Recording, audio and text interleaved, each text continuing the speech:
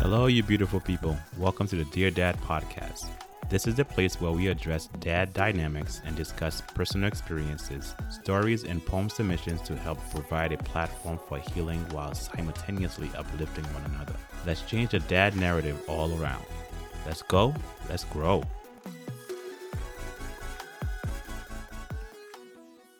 Hello, you beautiful people. Thank you for joining me in a Dear Dad podcast. My name is Bjimson Darius, aka BJ. I'm loving this conversation already. We had a talk before I press record, but this is going to be a really good talk. I can honestly already seen it. We connected through social media, and we decided to just look, we should share this story. I would like to hear your story, his journey from you guys. Let me introduce you to Anthony Brown. What's going on, my brother? Nothing much, man. Same stuff, different day, but feeling great. I appreciate you for having me up here. Really looking forward to the conversation. Like you said, we already started off having a great conversation, so I'm definitely looking forward to kind of continuing that off. Yes, absolutely. All right, Mr. Brown, tell the audience, who is Anthony? Who is Anthony? Who am I? So honestly just a regular guy. From a professional standpoint, I work at a manufacturing company, a large manufacturing company in finance. I've been in finance probably for about 10 years or so, give or take. And just as a person, I'm just a person on the journey trying to find self-awareness, right, and trying to be the best version of myself that I can be. And that probably holds more precedence and more value to me than professional life or anything else, honestly, outside of that. I'm just a regular guy trying to navigate this world and be the best father and husband I can be.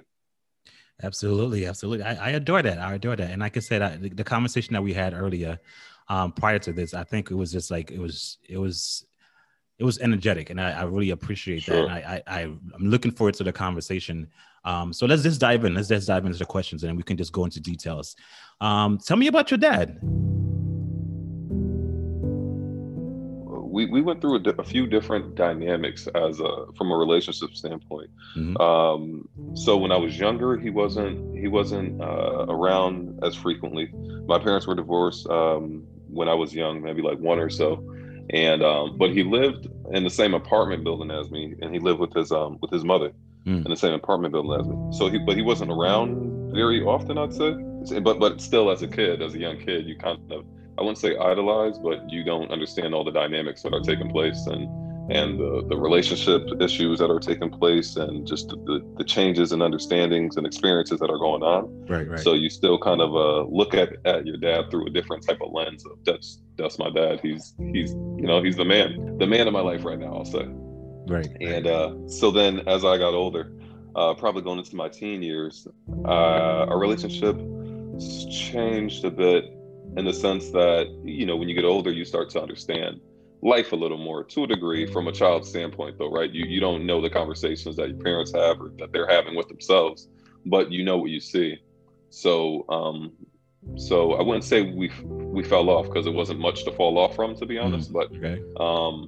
But it was a little more animosity on my part. Where it just was like, I don't even, whenever you do hit me up to hang out, I'm good. I got my own thing going on. And then as I got older, past that, into college, I started connecting with him a little more, because I started becoming an adult, and we started discussing a few other more adult topics. And then I'd say kind of things took a turn in terms of, for positivity, and becoming a much better relationally wise, was probably 2014. My wife and I had a son who passed away. And he was a stillborn. My wife was 38 and a half weeks. He was due September 14th, and he passed away on September 4th. Wow. So we and my wife was like dilated for I think like a week already, but they wanted it to be natural. So long story short, my son passed away, and then after that, when you deal with the loss of a child in any aspect, it does a lot to you as a person. Mm-hmm. So it caused me to kind of reflect a lot.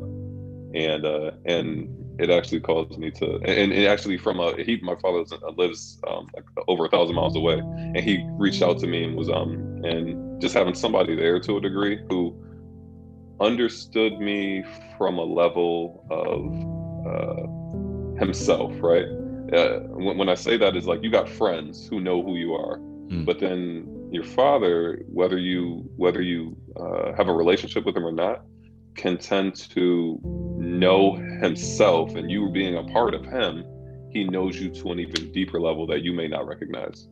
So when I had that, when he reached out, I was like, okay, this is a little different. And he surprisingly kind of helped me through that, just by being consistent for the first time, in terms of reaching out to me and stuff.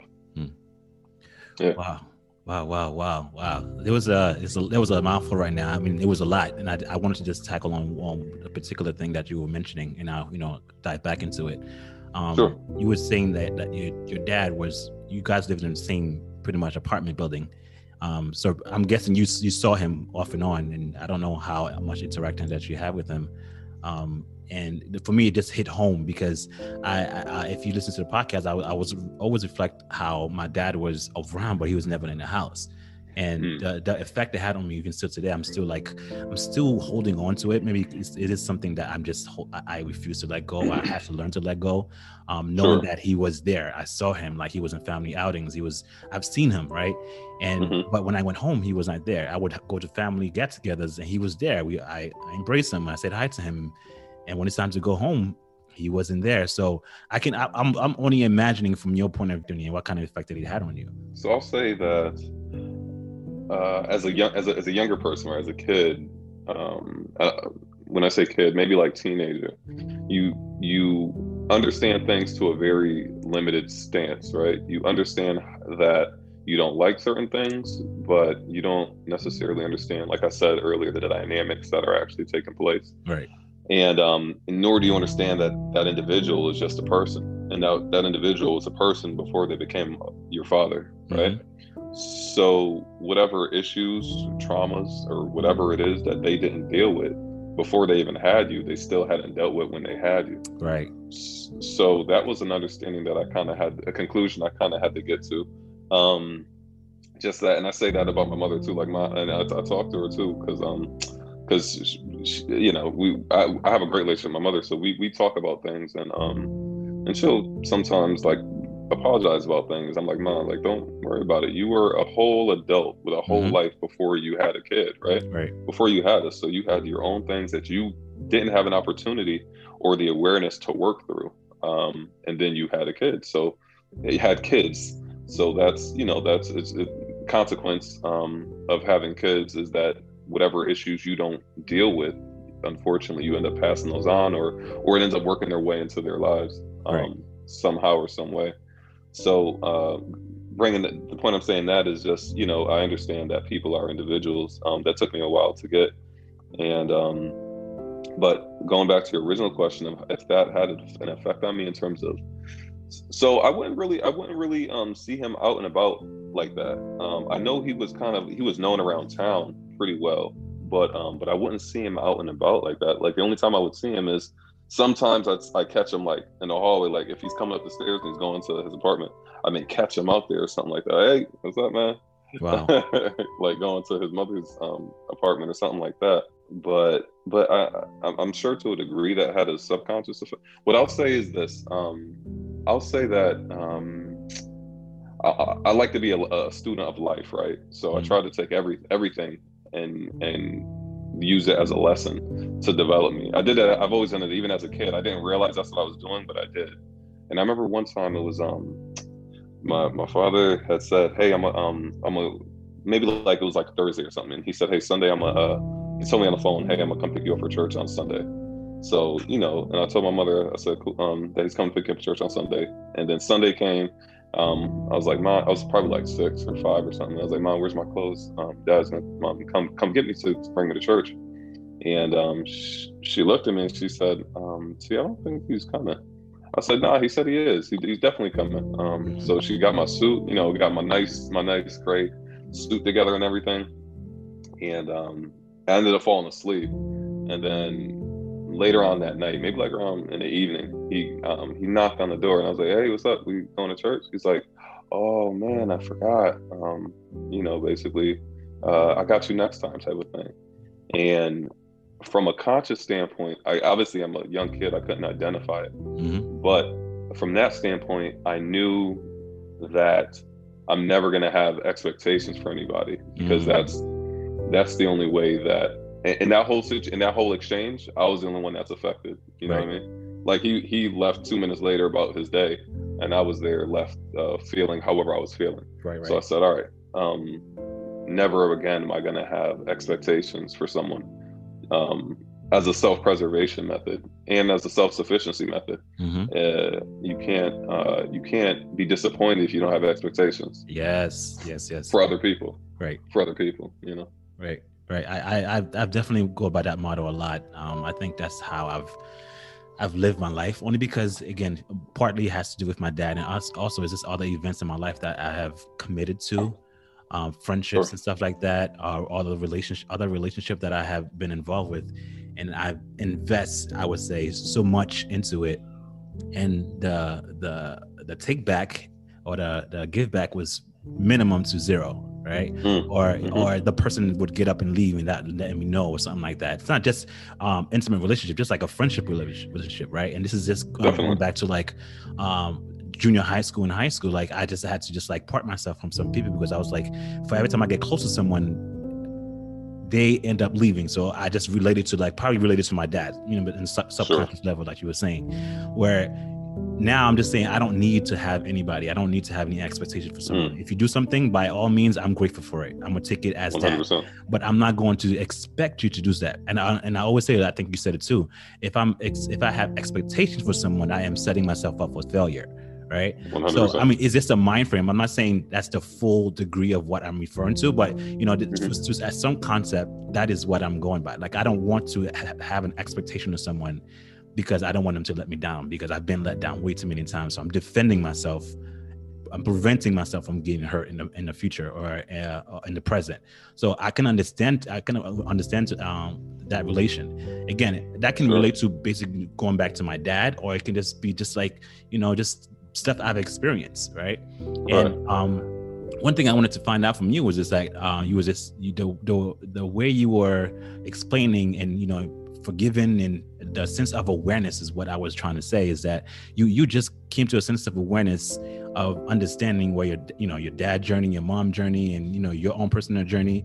At what time, what age do you feel like you came to that conclusion, or when you came to that understanding where, you know what, I can't hold that grudge, or they have their own journey that they're experiencing. They had their own life before I came along. So I need to be a little bit more understanding of, like, they are still battling stuff that they were dealing before I came along. Sure.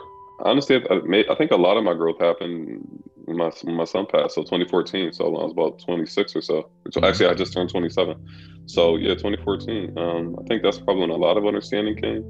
But what I will say is that often it's not in just going off the word that you use, like forgiveness. I don't know if it's a level of like forgiveness. I think it's just understanding, right? Because I don't think it was. No, I think you are right. Actually, I think it's like a two-part, right? Right. It's a level of understanding, and then there's like a level of I can't say forgiveness, because it's like I never received like a my bad type of thing, but it's more of a level of understanding, and me of just like, all right, acceptance. That's what it is. More of a level of acceptance, right? Because what I often think about too is like, I'm 32 now. And when my father had me, he was probably about 28. He's 4 years younger than I am as of right now. And I'm light years ahead of him mentally, from a maturity standpoint than he was at the time, right? Right. So it's just a matter of really looking at people as individuals and not necessarily holding them to some esoteric standard because they're your parents. They don't know what they don't know.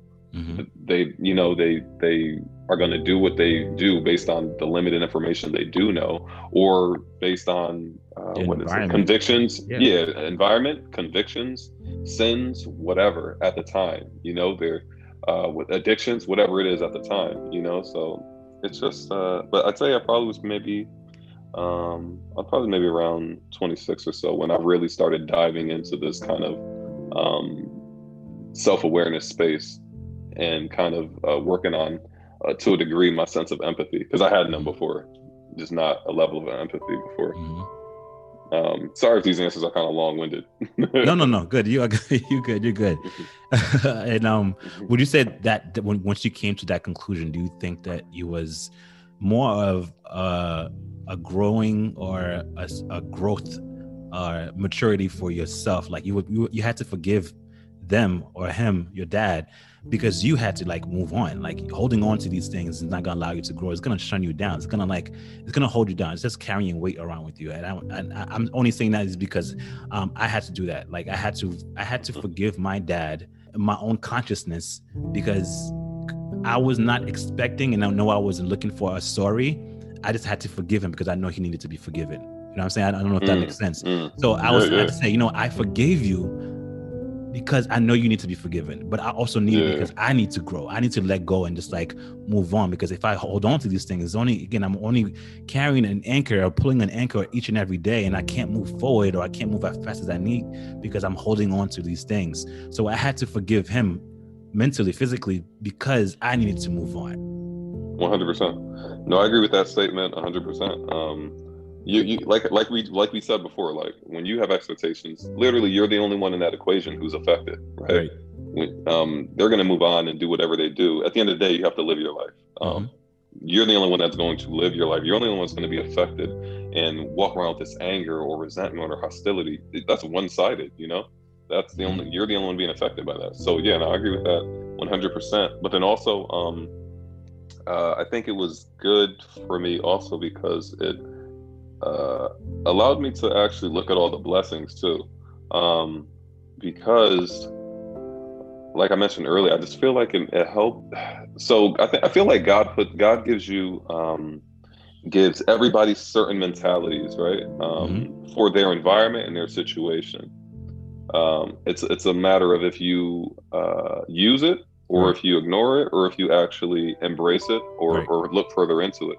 So I truly feel as though God literally blessed me with, I'm not going to say the perfect mentality, but the right mentality for the situations and environment that I was in, to for me to make the best of it and become the best person that I can be coming from those situations. And so even when I was like in college, I looked at it like a blessing, even though I hadn't necessarily reached the point of forgiveness, like we'll use that term, or acceptance. It was just, I looked at it as a blessing, because I always looked at it almost like a superpower. Like, man, I can learn the same stuff as these kids who had all the privileges in the world, and I know that I've been through X amount of whatever I've gone through. So that's just a double, you know what I mean? Like I'm that much stronger, more well equipped, more have that much better understanding of the world. I can operate in multiple environments, multiple societies. So that I truly looked at it like as a blessing. So whether he was there or not, I got lessons from him not being there. I was able to learn, and I was able to have a sense of ownership of my own life. It was a full sense of ownership of me having to handle everything that I came across. Whether it's an altercation with somebody, I didn't have a daddy to run to, that I'll handle it whatever way I had to handle it. But that still gave me the ownership of my life, because however I dealt with this situation, it was going to only affect me. So that gave me a strong sense of ownership of my life at a young age. Right. That's awesome. I'm glad you were able to gain that wisdom, I would say, because some people learn it way too far in life, where they're like 50, 60 years old, and the sense of awareness and saying, you know what, I need to forgive, or I need to let go. I believe the earlier you learn that, the earlier you let that go, the more you can grow mentally and physically, because again, those things can hold you down. I mean, anything that's holding you down mentally, it's going to bring your spirit down, and you won't feel like doing anything. It's literally, like I said, it's an anchor. It's just pulling baggage all around with you, and you have to learn to let that stuff go. So I applaud you for, coming to that term with you. And I know even at this age I am right now, I know some people that still haven't come to that term. Right. For sure. That's how you see people that's like 50, 60 years old, and they're so bitter, or, they like completely, like, you tell them like, yo, you need to, like, you gotta grow, bro. Like, you can't be 60 years old still acting like you're like 22 years old. Like, it doesn't make any sense. When are you going to actually change and grow? Like, it doesn't make sense. Like you have to grow. You can't be the same person that you were a few years ago. Like every day is an 100%. like you have to evolve. Yeah. I've said it before. You have to evolve when, just like a relationship. You have to evolve when you and your girlfriend got together. You have to evolve when you got married. You have to be a different person when you have a child. Then you have the second child. Like every time, every stage in life has to be like, you have to like grow. If not, you're gonna be stagnant. You're gonna be like, you're not gonna be your true self. And I honestly believe that. And that's one of the and with all that you said and all those statements is that like it's that's one of the main areas that you can control as an individual. Like, so from a professional standpoint, you can't control whether your boss gives you a raise or not, right? Or a promotion or not.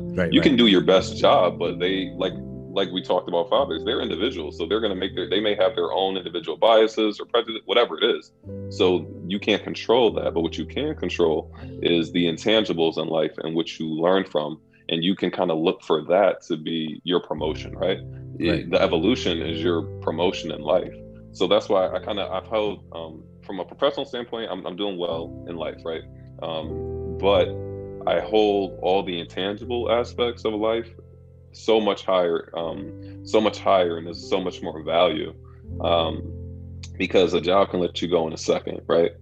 Somebody can leave you, friends, girlfriends, whoever can leave you in a second, but the journey and search for self-betterment and evolution, that can't leave you unless you want it to. You can control that. Going back right now and just thinking, if possible, maybe, when you were younger, and you can think about it as if right now, think about it right now. If you can think of some characteristics that is similar to your dad that you have in you, what do you think they are? So definitely like my laugh. We both laugh a lot. And we laugh kind of easily. One thing that I'll say, and I told my father this, I said, honestly, I haven't learned anything from you, but the one thing that I did get from you or learn from you is just the love for being Black and like an African American and the pride in having that. And honestly, I told him too that that's probably been one of the cornerstones of who I stand on, foundational from a foundational standpoint. Because he was really big into just African history and Black history in America, but also African history. Mm-hmm. So that's definitely something that I continue to have interest in myself. I guess propensity for talking to people. Okay. He likes to talk to people a lot. I used to, and I still do. I have a knack just for talking to people and drawing people and just being personable generally. What would you say would be the greatest lessons or the greatest lesson that you've learned from your dad? I think it kind of goes back to what we were talking about earlier. The greatest lesson probably is inadvertent lesson, and that's just to be have full ownership of your own life. Because at the end of the day, you got to live it. You can be mad, you can be upset at somebody else. It was a book I was reading by Humble the Poet called The 101 Ways to Have a Better Life. And one of the things he said was blame and power go hand in hand. So when you blame somebody, you're giving them power over your life. You're saying that you are the reason I'm not where I want to be, or you're the reason I can't do this, right? So blame and power go hand in hand. And that's one of the lessons I have my daughter memorize is to know that blame and power go hand in hand. So you have to have full ownership of your life. Don't ever give anybody any power to do anything to your life or to cause you to not do what you want to do. So I think that's what it was inadvertently by him not being around like that. I think that was a really strong lesson. And with ownership, it comes just to everything you do that you're gonna have to do it, right? Because it's your life. You can't ask anybody else to live your life for you. So whatever decisions you make, you got to be accountable for them. And that goes into a whole nother side of why I don't necessarily I don't give out advice to people really, and I don't necessarily look for advice because I'm not going to tell somebody what to do with their life. They're the one that got to live it at the end of the day. Right. I'm not necessarily going to take advice from someone else. If I have to live it, I'll listen, but I'm not going to go verbatim if I have to live that. I'm the one that's going to have to live the next 10 years based on whatever result comes out from their advice, Right. And then the other one was the other lesson is just my Blackness, just loving being Black. and appreciating it and all the privileges, that innate privileges that come with being Black, and everything along those lines.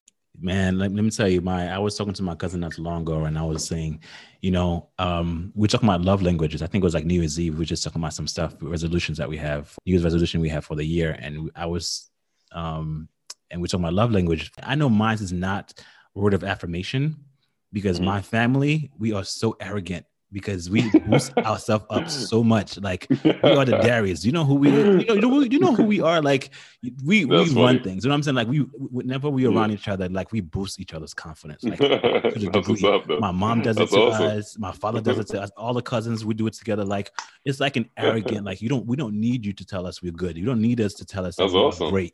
You don't need us to tell us like we are like the best. You know what I'm saying? The best family. We own it. Like, you know what I'm saying? Right. We walk with pride with that. Like, we wear a label if we have to. Like, we talk about it with pride. So as far as word of affirmation and knowing that you're worth, we know that. We know that because we fed each other that, right? That's awesome. There are other things as far as love language we might have to like build on and get to know. But as far as knowing that you're valued, knowing that you are special, knowing that your culture is rich, knowing that your skin complexion and color is beautiful, hands down, you don't need to tell us that. When you're telling us, it's like, okay, thank you, we got that, but I know that already. What else that you got to tell us? You know what I'm saying? It's a little arrogant, but you have to be confident in yourself in order for you to carry yourself. Because if you're waiting for that from somebody else, that goes along with, again, expectation. If you're waiting for somebody else to fill that void, it's never gonna be filled. It's never gonna be filled. So I know with us, with our family, 100%. All of us, we don't need you to tell us that we're good. We know that we're good. So if you say your dad gave you like the pride and proud of being Black, that richness of being Black, the greatness of being Black, it set standards for you, right? It set a standards 100%. For you to just know, like, I don't need you to tell me like, oh, being Black is great. No, I know that. My father taught me, and I'm standing on that. That's the foundation he set for me, and I'm standing on that right now. So you can give me something else, but telling me how great I am as Black, I'm good. Right, 100%. Perfectly articulated, 100%. Let's talk about dadhood, the fun stuff. My favorite. The fun stuff. Yes, looking forward to that. So. How was dadhood for you? How was that? Dadhood for me is amazing. It is the best thing I could have ever had to my life. It's amazing. I said when my daughter was born, I was like, before you turned on the mic, you mentioned essentially like finding like your passion and not necessarily passion, like your purpose to a degree, right? Right. And when I had my daughter, I was like, this is like this. I was made to be a dad. Like, it's the one thing that I was literally made for. Like, I know for a fact that there's other things out there, I'm sure, but one of the things God specifically made me for was to be a dad. And that was just the energy and everything that I knew from from day one. So it's amazing. And I love it. It's and I don't know who else whoever's listening to this. I only speak positive about being a dad because that's literally how I feel. You're not going to hear me say it's hard, because honestly, it has not been hard for me. It really hasn't. There's been obviously the newborn stage when it's when you're up till 4 o'clock in the morning, you got to be at work at 6 or 7. There's definitely that, but it wasn't hard for me. And I think that just goes into my experience, because when I lost my son, I was already so emotionally geared up in a way that I'd never been geared up to have this child. And then to have that washed away, it just reached a whole new level of, and we spoke about expectation and everything, it reached a whole new level of disappointment, pain, and hurt. So the late nights, the multiple days with no sleep, those were godsends to me. Like, hearing my daughter cry, the worst sound I've ever heard in my life is a silent delivery room. When you know what I'm saying? So the late nights of being up with my daughter and she's crying, I loved it. I cherished it. I was like, just keep. I love this sound. Just keep it. You're here with me. Like, you didn't leave. God didn't take you from me. Just you're here with me. So I think that plays into my a big part into my appreciation for being a dad and having a child. Yeah, I love that. I can say that myself. I've always looked forward to it, and I always wanted to. So I always said, I prayed to God. I was like, God, I would love to become a dad. I would love to be a father because I know what I went through and I know how much is in me, and I can give that to somebody else. I can give that to a child. And I said, when you are able to bless me with a family and a child, I'm going to give everything in me towards that child, everything in me. Like there is no like, what if I had to wake up at like 2:00 in the morning or 2 hours each time of the night, I would do so. Like it's not a problem. 100%. It was just me literally when I had my son was literally stepping into my promises. You know, that's what I was doing. Like I can't say I didn't expect it. I can't say I didn't want it. All that, everything that was done was planned. It was talked about. It was spoken about. We prayed about it, and it happened. Right. So everything was it happened. Even if certain things that was not expected, I didn't take it as far as like, oh man, I don't know what to do. I was like, oh, okay, this came out. So now how can we deal with this? Right. Like, how are we going to move on with this? It's not a shock where I'm stepping back. I'm like, oh man, I don't know how to work this out. Or I don't know how are we going to get this done. Right. I don't know.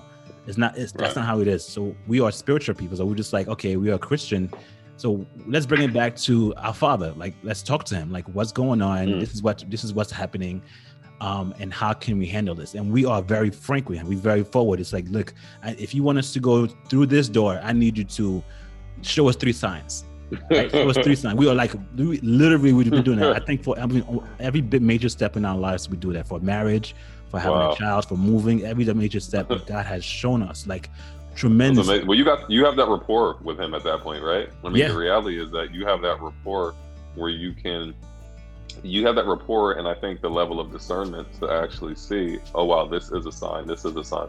I think somebody who doesn't have that relationship built with God, also maybe not necessarily a level of discernment as well, may not either get that request from God, right? He may be like, bro, I'm not showing you 3 signs. If you're gonna do that, I'm gonna show you 1 maybe, right? Or I'll show you with some signs, but then they don't have the discernment to do it, you know, to see that it's a sign. You know what I'm saying? What's the Jonah and the whale, right? Right. Hey, I'm gonna send you a boat, but I'm waiting for God to save me with this whale or whatever, you know. Gets eaten by a whale.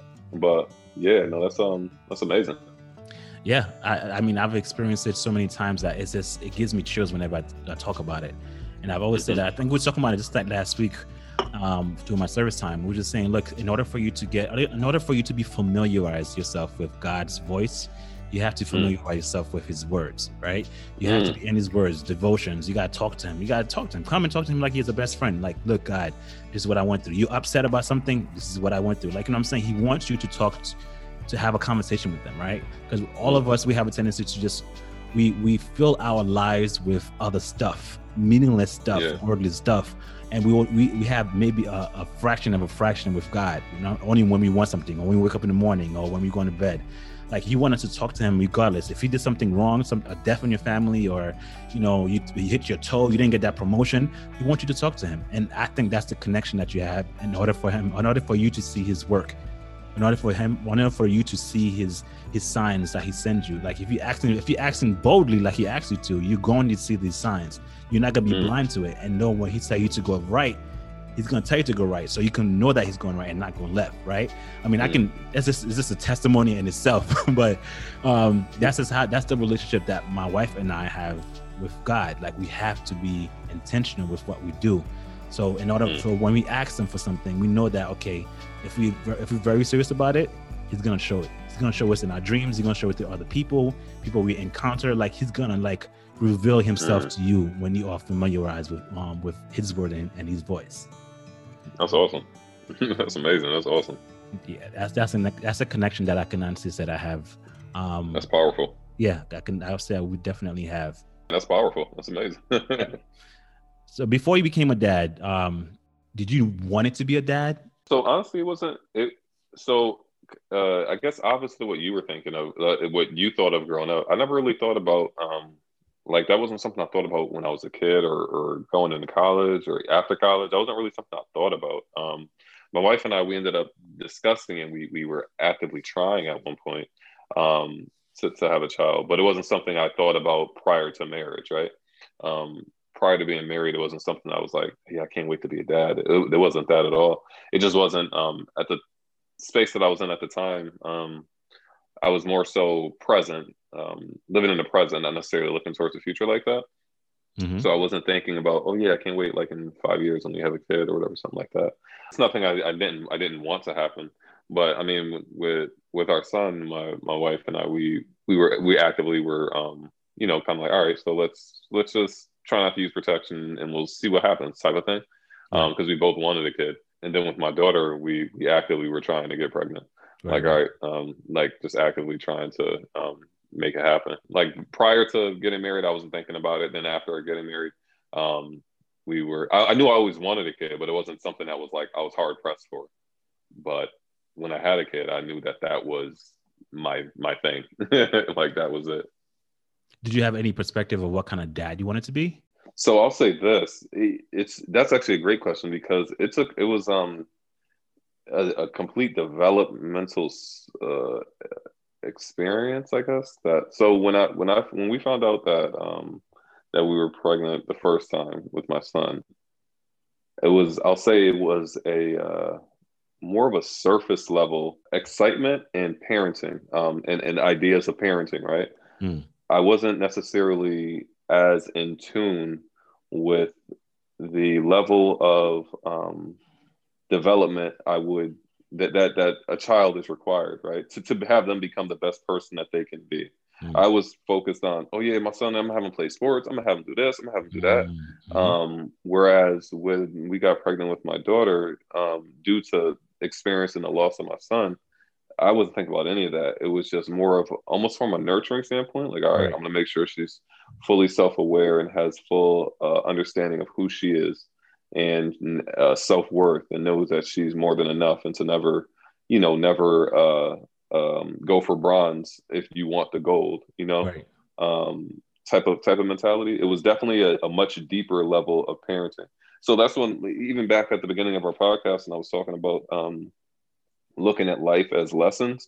Even though my son passed and I was in the most pain I've ever felt in my life, there's lessons in everything. And like I said, God gives people different mentalities for their experiences in their environment.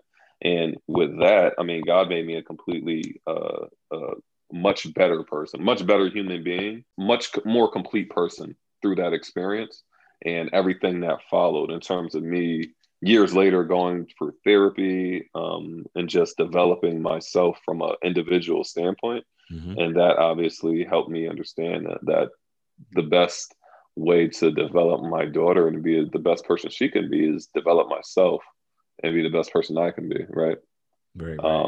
So those are the kind of the two contrasting thoughts I had when being a father, when thinking about being a father and like expectations of being a father.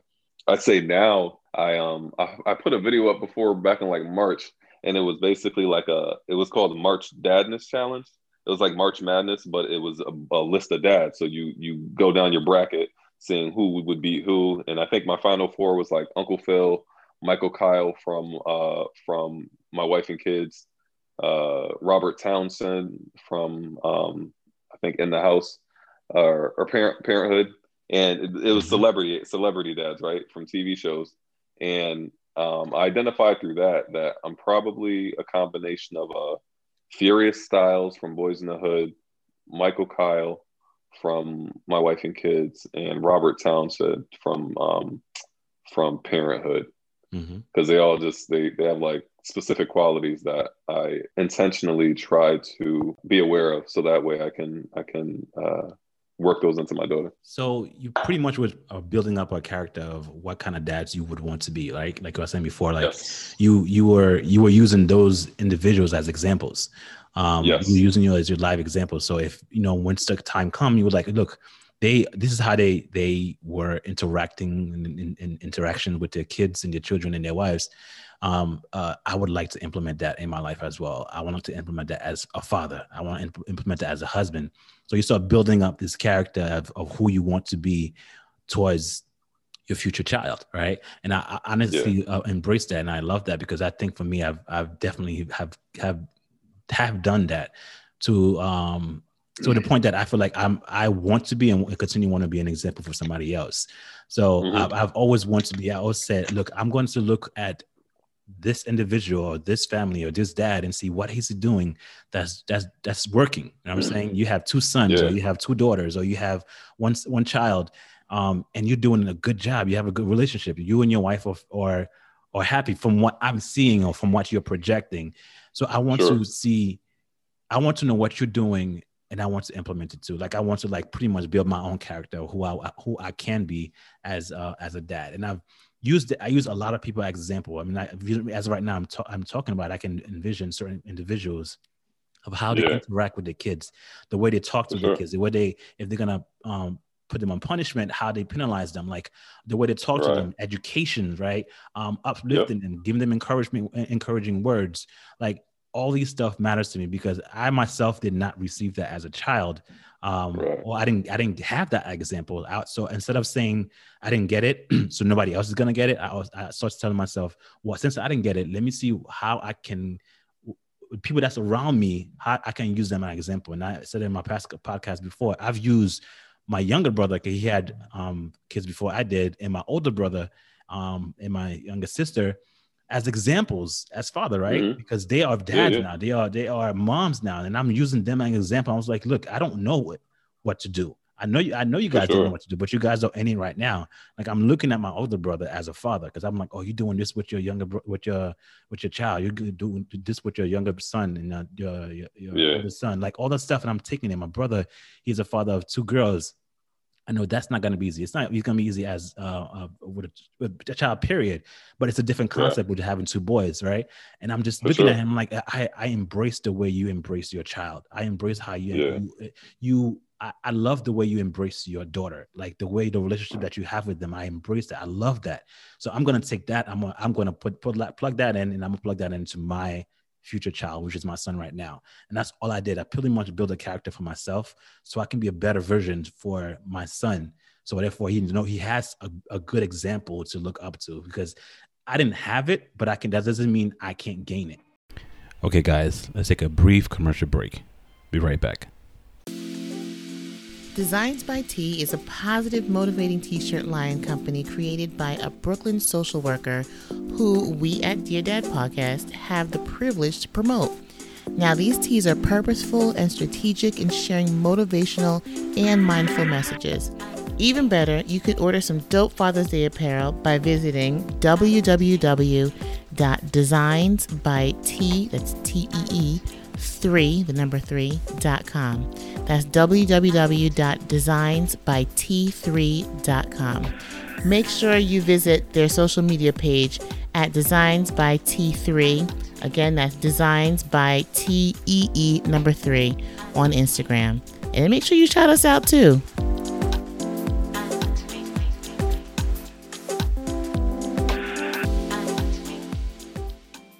And we are back. All right, let's hop right into it. One of the things that I found in life, and I kind of recently identified that in 2020, was that aside from like the characters on TV that I kind of tried to recreate in my actions, is one of the big things is kind of surrounding yourself with other like really cool, dope dads, or surrounding yourself with other people who had dope dads growing up. Right. Like I got a couple friends who had some amazing fathers growing up. And the thing is, even though I don't necessarily seek out gems from their father, sometimes they inadvertently just leak out gems because they had a dope father growing up. You know what I mean? Right. They don't even mean to or realize it, but I'm like, wow, that's something that I didn't have the opportunity to learn, and I'm not sure if I would have learned it had I not been around somebody who had learned that before from their dad. You know what I mean? Right. So it's just like I said, man. It's really just be open-minded and being a student of life. You can pick up so much, and I think it's also where you place your value. Like before, you were saying kind of like how a lot of people within your family who are doing super well professionally and whatnot, and it's just. And that's cool, and that's great and everything. I place a lot of my value though on, like I said, all the intangibles and all the things that aren't necessarily seen. I like being a complete person, right? Just having a sense of completeness because you own that at the end of the day. No one can take that away. It's not something that someone can rob your bank account of, right? Or anything like that. It's you have that. Yeah, I absolutely agree. Yeah. I love that. I mean, whatever, you got to find out whatever works for you, whatever fits, right? Whatever that you match to, because everybody's different. Everybody grew up different. Like I said before, that we can grow up in the same household, but we take two different two different paths. You know what I'm saying? It all depends on your mind frame. It all depends on what you want. I mean, whatever the situation and how it affects you. So I'm just like you were saying before, like the death of your son affects you. It changed your mentality. It changed your mind frame of becoming something different, right? Because when you first came, you just had that perspective of like, I'm going to be, a sport dad. He's going to be doing this, right. We're going to be doing that, right? And think about the materialistic things. But when he was gone, you had to like restructure that. And then you have a 100%. Daughter now. You had to restructure that. You had to structure again. A daughter and a son is two different things. Like you had to tell yourself, I'm a dad of a girl now. Like, how am I? What do I need to do to just like teach her certain things? And I think that's one thing I wanted to bring up to you as well. Like the positive affirmations that you have with your daughter, I think is very, very prudent. I think it's very important. And I was looking at some videos that you was telling your daughter, about the House of Representatives, this legislative, and like you was telling her like what's the branch, and I think it's so crucial. I didn't learn the branch until I was way later on in life. It wasn't something I was interested in, and two, it wasn't something I was taught. I was in my house, so it was something I had to like push myself to learn, and I learned more because my wife was into it, so I had to learn that as well. So if I would have learned that as a younger child, I think my value would have increased. And I absolutely love the way you give your positive affirmation for your daughter and let her know like everything that is done, there's a purpose for it, and the meaning of life for you you have to put meaning there. Like everything that you do is just like there's a reason for it, and seeing that for me, I think is encouraging. I love that. My son and I, we have this saying as well. So when I saw that, I was like, I got to bring that up, because that's, a lot of people don't take advantage of that. Plugging in these things when the kids are young is crucial. Sure. Some people don't do it. 100%. But it goes back to it goes kind of back to what we were talking about earlier when I mentioned that people are. It goes back in a couple of things, right? People are who they are. But also that people can get so caught up in the day-to-day routine, right? Literally. And I think that's that's why I love your podcast, and I love all of these cool outlets that are emphasizing on being more self-aware, right? Because I feel like this is probably, I could be wrong, but I feel like this time frame now is along the lines of like the first generation where Black people and minorities have an opportunity to be a little more self-reflective, right? Yeah. When my parents were being parents, they were literally just working at the end of the week and trying to figure out what's going to happen next, right? They had no chance to really look to the future. They had no chance to look back to the past, and they had no chance to really sit down like we do with our kids and feed life into them from a standpoint outside of, all right, you got to get a job, you got to make money, you got to get a house, you got to make sure you got good benefits. Like that was as deep as a lot of things went. Whereas we have an opportunity to feed life into them and tell them about the positive affirmations that we do. You're beautiful, you're handsome, you're whatever it is. You have a great personality. Always stand up. Don't dim your light for anybody. Type of things. You know what I mean? Just real life and intangible things that help set foundations in their life. So I think that stuff's just like super dope. And so the reason I was saying is just that people, they get caught up in the 9 to 5 a lot of times, and they just have no opportunity to do that. And I think that's what our parents' generation really had to do, or that's what a lot of them got caught up doing. Yeah, absolutely. Yeah. We're different. They had to deal with, the circumstances that, when they were, in the environment that they were growing up in is different from us. Because, every generation have it, I'm not gonna say a little easier. They just have it different. Our parents work 10 times as hard for we can have a better future. And we're going to do the same thing for our kids so they can have a better future. They're going to learn more from us. You know, they're gonna Sure. learn more from the grandparents, so they can, have a better future. So as us as parents, is our goal to, to work as hard as we can to provide. But in the same note, like you said before, let's not forget just the intimate times, just like the sit down and just like, let me help you with your homework, or how did your school Right. like, or do you have a boyfriend now? Do you have a girlfriend now? Like, what's Mhm. going on? Or let's have a daddy and daughter date, something like that, and let's Right. have us time. Let's go out to the movies, something that's more like an intimate, like it's just you and I kind of stuff that, we don't want to lose, because we're so caught up on the 9 to 5 that, once Friday hits, we just want to just like, watch the Right. movie awake and just be by ourselves and stuff like that. It's Right. I'm saying it because I'm living that, and I'm also Right. also living the fact that I need to learn how to live within the moment, right? Right. It's one thing that I'm learning every day, and I'm starting to implement that before the year begins. So it was not a resolution; it's something I'm just start implementing,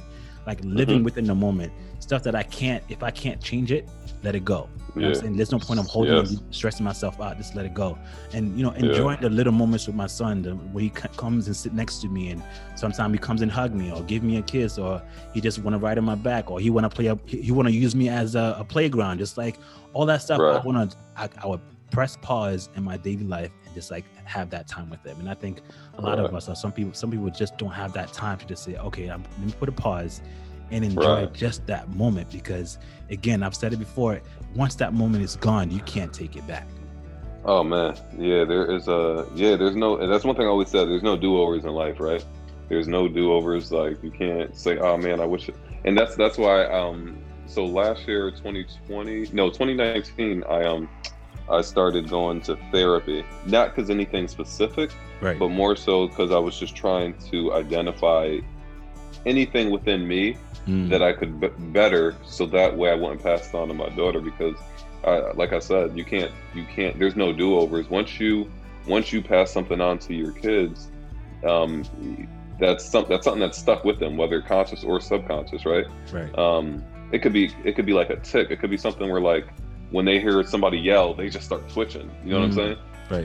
It could be anything like that. So I started taking therapy, so that way I could identify, and like we've been talking now, do a lot of self-reflection to just make me overall more self-aware, more and just better person.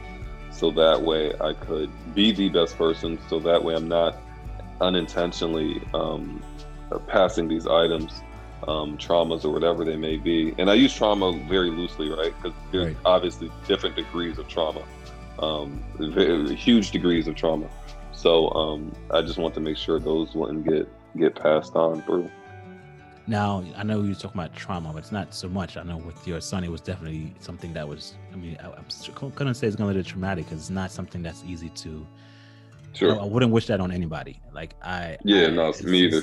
That is for sure really one hard thing to just, like, especially a child of yours that you're anticipating, and it's a 4-term baby or whatever it is, like, that's hard. So thinking back now, with the loss of your son, and actually seeing your daughter for the first time, can you describe that first moment that when you met your daughter?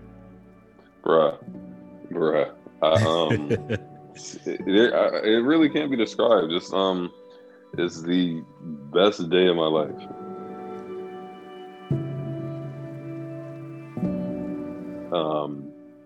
The best day of my life.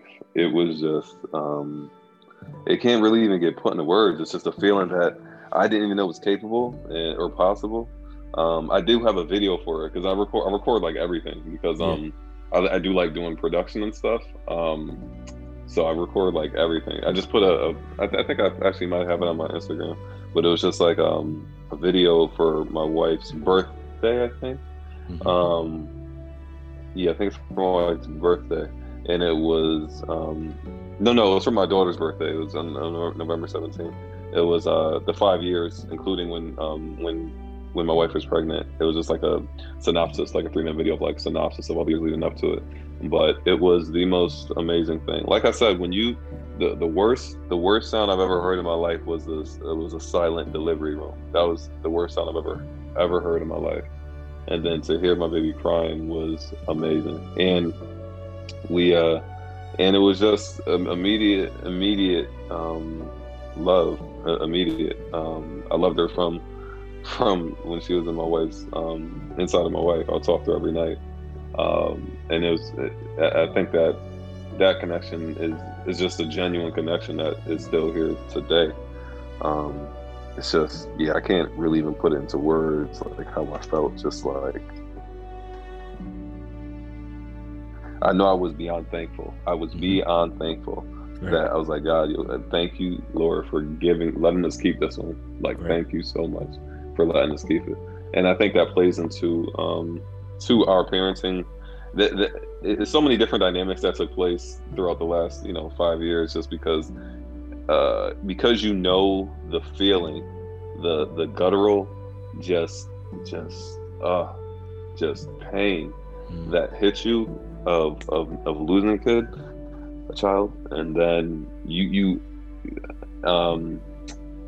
inversely just become overprotective, towards like everything. So that was something we had to work on as well, and that's actually something that we literally we had never.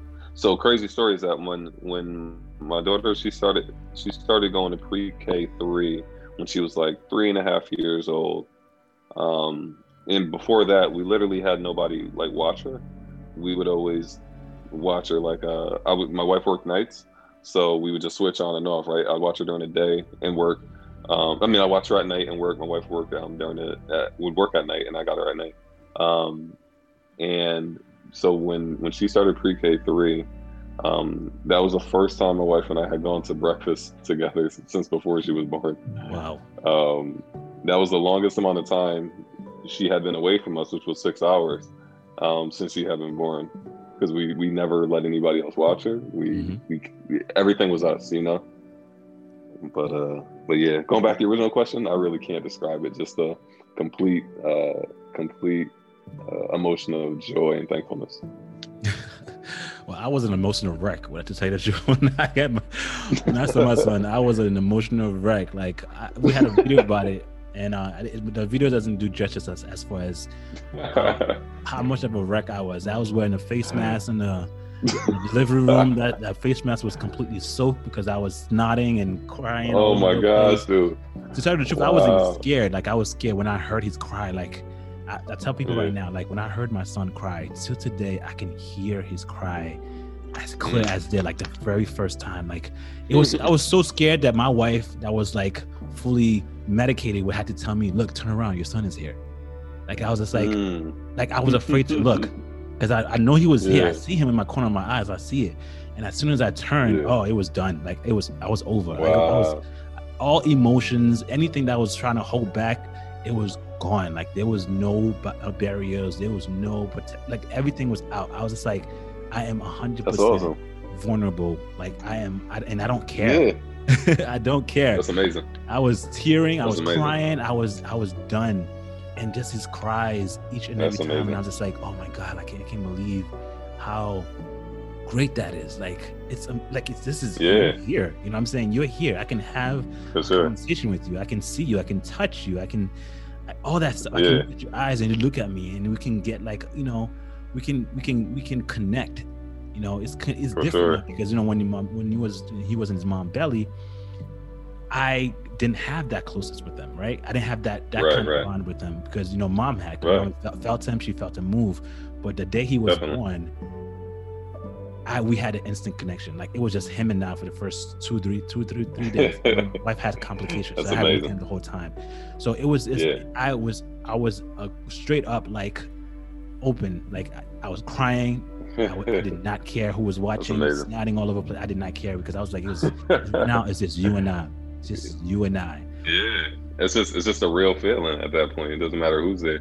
I have a question for you though, actually. Do you going back to like to the vulnerability part, that's a question that I kind of have even for my daughter, right? Do you has your son ever seen you cry? Like, how old is your son? Sorry, how old is your son? He's 3 years old. Okay. Has he seen you cry at all yet? I would say no. Okay. Do you intend on ever letting him see you cry? I don't. It's not something that's I'm intentionally holding back. No, I don't. Okay. I encourage emotions in my house. Gotcha. Okay. Got it. Now that's interesting. That's great. I had asked my wife this question like a year ago because my daughter had never seen me cry, and I'm like, am I? And that's just because that's how I am, and that's kind of uh, my grown up feelings were reserved for most extreme situations. So you wouldn't get mad unless you were taking it to a different level. You wouldn't get sad and cry the time called for it, Right. which is usually death or something. So I'd asked my wife about that like a year ago, and I'm like, am I doing my daughter disservices? I don't want her to think that. I don't want her depiction of a man as a guy that he cries, he ain't a man. Right. You know what I'm saying? I was like, I never want that. So it's even like things like that you have to be aware of, right? And that you may not even know that you're doing. So something as simple as that, like maybe I should. But then she did end up seeing me cry on Father's Day because they got me a one of those personalized books Right. where Right. they like, yeah, and I cried my eyes out. It's I mean it's not hard for me. It's like, especially with him, Yeah. it's just like it's not that far behind. It's Okay, not that far okay. behind. Like he Yeah. can do the smallest things and he can just get me like, get me teary eyed. Like I could think right now, I'm like, okay, I'm getting teary. I gotta like blink a few times so I can like get myself together. Yeah. Because I know, you know what I'm saying? Like I don't want to have to hide that from him. I don't want to have to hide Yeah, that that's from him. awesome. Like, like society already, downplay and Yeah. already put much pressure on men already. Like, I don't want to have him growing up thinking that you have to be stoic, you have to be stone, you have to be like, you have to be a soldier. Yep. No, like when it comes to my son, like I am very, very emotional. Like, and I don't really care. I don't like, I need to show him that, yes, you can That's cry. awesome. It's okay. Yeah. You're No. crying. Okay. But why are you crying? Like, let's go down the detail. That's what's wrong. But I don't want to be afraid of showing my son emotion. Like, it's not, I don't see why I should start doing that, especially with being a model or trying to be a model for him and other people. Like, it's emotion. Like, I need to let you know that I'm feeling a certain way. Like, I'm let's talk about it. If it's wrong, let's talk about it. If it's right, let's talk about it. Like, that's how my wife and I are. We just talk about literally almost everything under the sun. That's why I can honestly say she's my best friend. We talk about everything from Christian to just like awesome. everything under the sun, from politics, and we can just have a devotion and talk almost an hour and a half. Like, that's just how we are. We just love to talk and digest and dissect things. So why should I change that with my son? So we just sit down, we talk to him. So anything that has to do with emotions and showing your feelings, go ahead, man, do it. Like, why should I hold you back from doing that? Like, that's something that if you harbor, like it won't, when it comes out, it won't come out good, or it comes out the wrong time. Right. So you have to know, like, right. express it. You feeling a certain way, no problem. See it through, talk it out. Don't be afraid to show your emotions. And that's the whole egotistic thing. No, that's out the door over here. Right. No, that's awesome. That's I agree with that. And that's definitely no, that's amazing. Because that's part of becoming a whole person, like a complete person, right? Yep. Those are real emotions that real people have. So you shouldn't cut off an aspect of being a human being and a person. That's something that I had to kind of work through when becoming a father. That's a real thing. That's amazing. Looking at your daughter right now, and I know she's still young, but as a dad, what is the greatest lesson you think she's taught you? Mm-hmm. I was reading a book. I actually got it over here. It's called Strong Fathers, Strong Daughters, and I read another one too called like Excellent, Not Perfect, or something like that. But basically, it's about daughters and women in general, and how our interactions as the difference in interactions we have as with daughters and sons. And one of them will be like, if it's a son, he may be like he may be running and falling, and then he'll fall, and then he'll start crying and stuff. He'll be like, all right, come on, suck it up, man. Don't it's not that big of a deal. Whereas if it's a daughter, like, oh baby, come here, all right, no more running, okay, don't do that anymore. So then, so I try to always stay kind of conscious of that, because I do have a propensity to do that, and but now I definitely try to have a good balance and say, all right, you fell, all right, you're all right, cool, all right, keep going and keep doing whatever you're doing until you don't fall again, basically. Right. Keep doing whatever you're doing until you get good enough at it so you're not falling. You know what I mean? And just encouraging her development without stagnating it due to my own personal concerns. Right. You know. Oh, and also just knowing the effect that I have on her life. And she's still so young. So just tapering my responses to things, because how I respond to an adult shouldn't be how I respond to her, especially given a certain situation or something like that, because that can be traumatizing, right? It could be raising your voice at your kid because you would raise it as an adult or something like that. Just using that as an example. That could literally be traumatizing for a kid, because a 3 to 5, 6-year-old, you're a huge monster sized person, right? So it's like you could be raising your voice like, hey, and it sounds like, hey, you know what I mean? So in their little brains. So I think, so that's another thing. So conscious.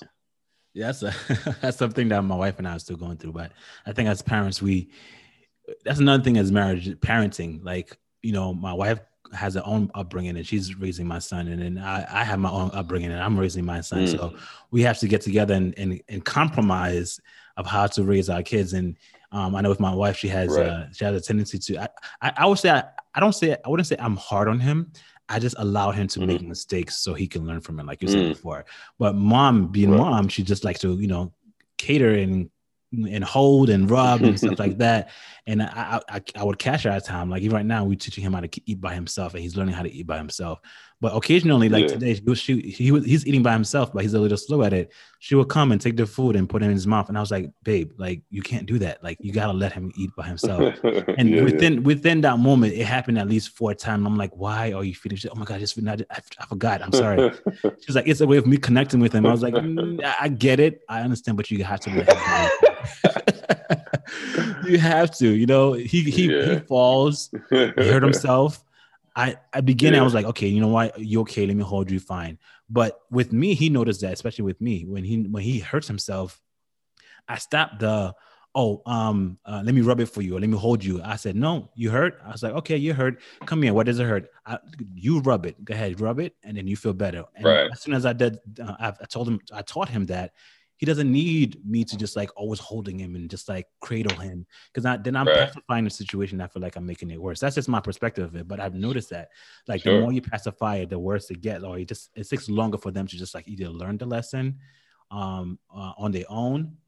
It's just I think it's just stunting their growth for me, from my perspective. Yeah. So I'm going to allow him to grow. I'm going to allow him to make mistakes. I'm going to allow him to get hurt. Get hurt. Yeah. You'll learn from it, because you won't learn it unless you get hurt. But at the same time, I'm going to coach you along the way.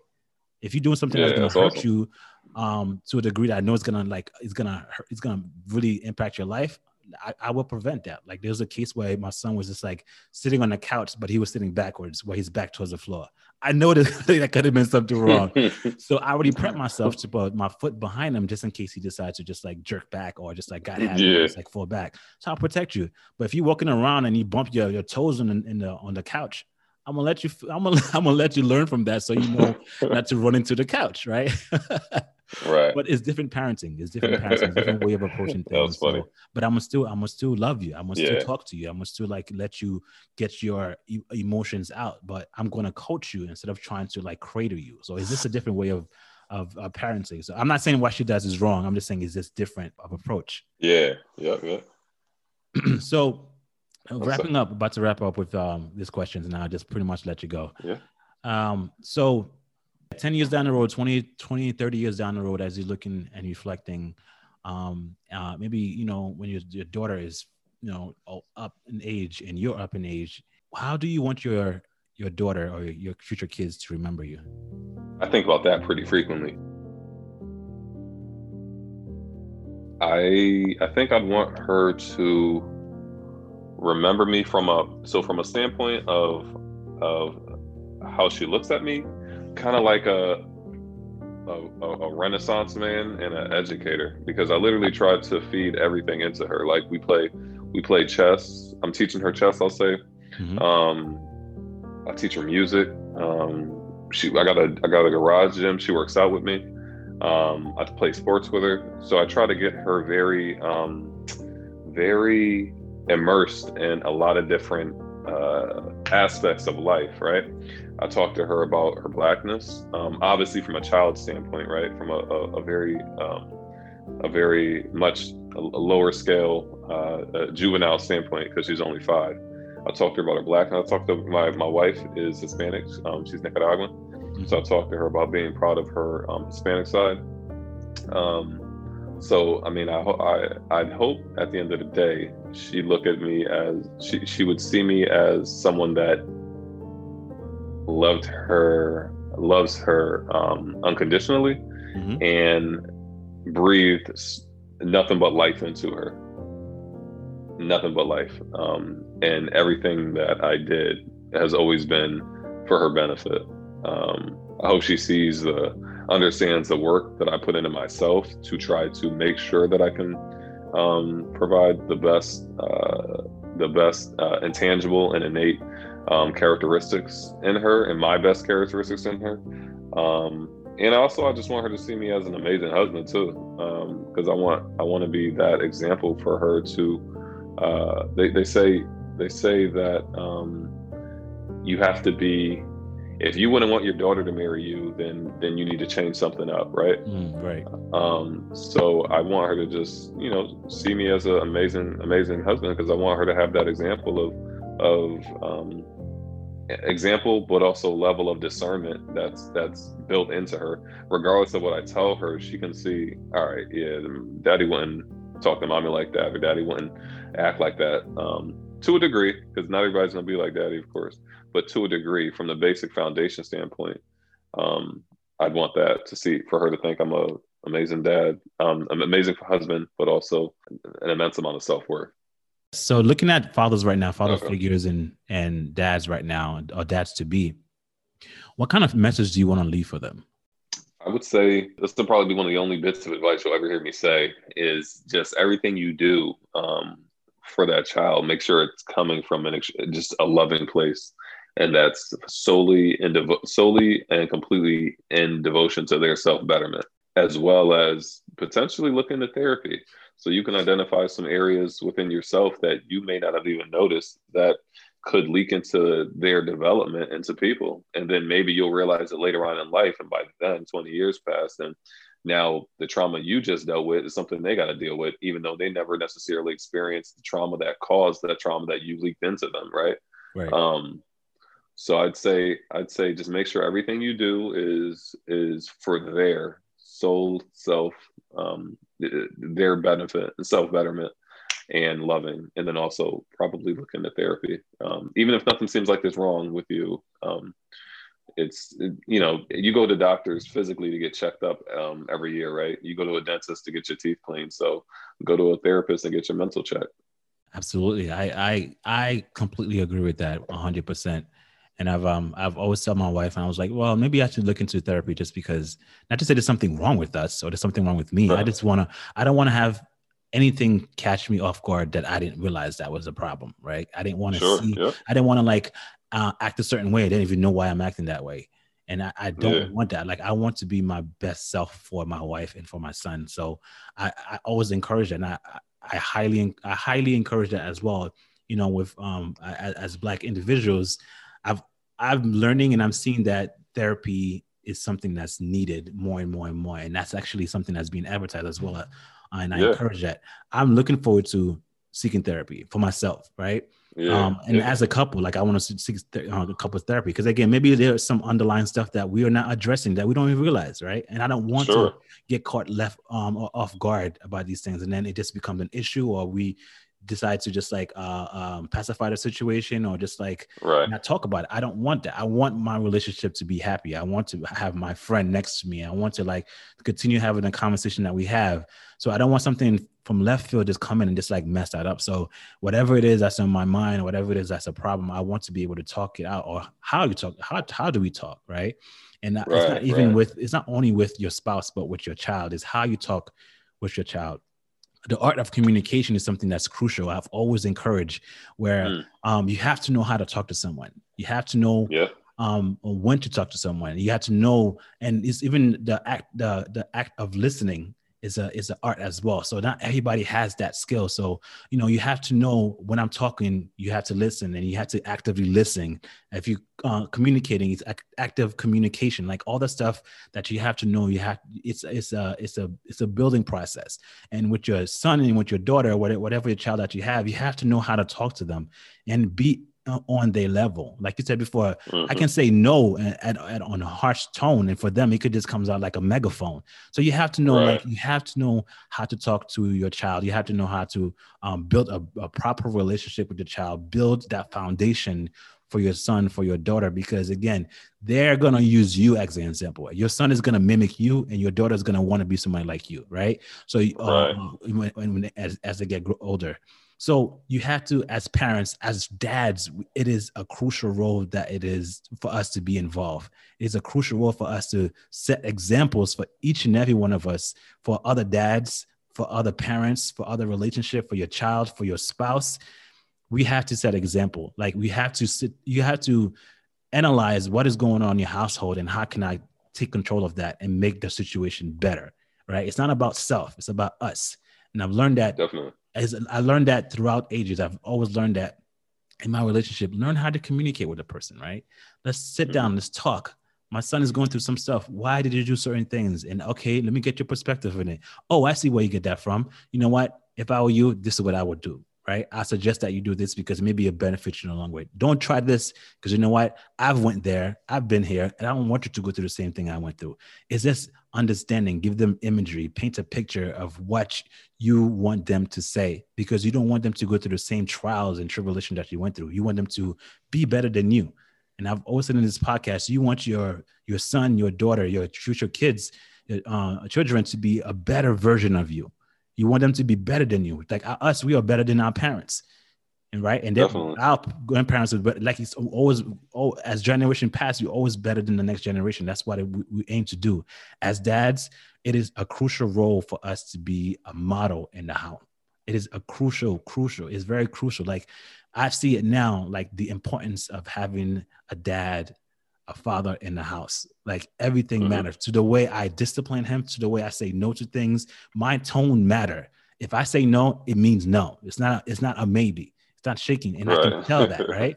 Even still today, if my father tells me no, just because of his tone, right? It's like a line that roars, it shuts everything down, right? And that's why it matters for a dad to be in the house, because there are certain things that a mom can't do. And just like a certain thing that a dad can't do, a mom will, it's the same role. So everybody has their own role to play. So play a role and play it well, because your son is going to mimic what you do. So you might as well set an example, set a foundation, a proper foundation for them to live by. Because again, once they go into the world, they only can use your foundation. They can only stand on your shoulders and say, oh, look, my dad taught me this. I'm not going to do this. I'm not going to show you this. Sure. I'm not going to talk to this. I'm not going to approach another woman like this. You know what I'm saying? Because my dad treat my mom well. My dad respected my mom. My dad was a friend to my mom. So this is that kind of relationship I'm looking for when I move on to somebody else. So again, setting that foundation, setting that goal to want to be a perfect dad, to want to be a great dad, to be a better dad than your dad was to you, right? Always striving to do more, always striving to always encouraging yourself to do more for other people and your son. But bro, I just wanted to say, man, thank you so much. Thank you so much again for your time, for your presence, for your experiences. I honestly say, look, I love this conversation.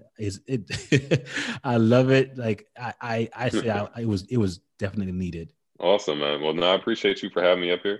I love just talking to fathers, man. It's a beautiful thing, to be honest. It's very beautiful to speak to people of similar mindsets, especially in regards to being dads. I mean, I think that like I said, your podcast is dope and it's needed, right? I think we need to have these positive voices when it comes to being fathers, because usually it's always met with a tone of obligation. Right. As opposed to a tone of enjoyment and blessing, right? And thankfulness.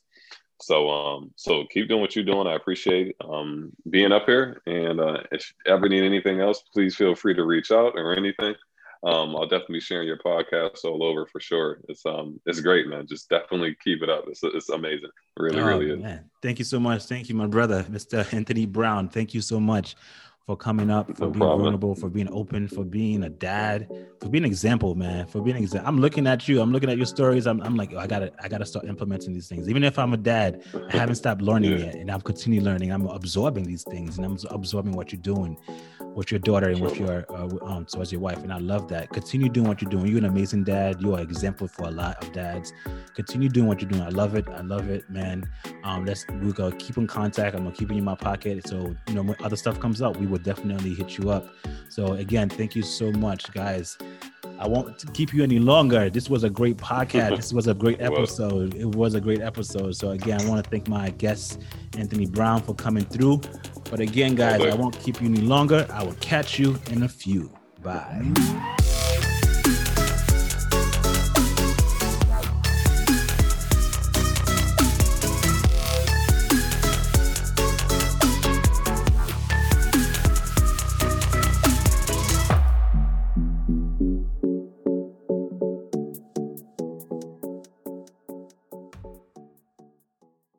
For more Dear Dad podcasts, visit Apple Podcasts, Stitcher, or wherever you listen to your favorite shows.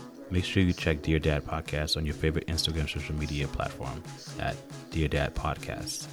Catch you later.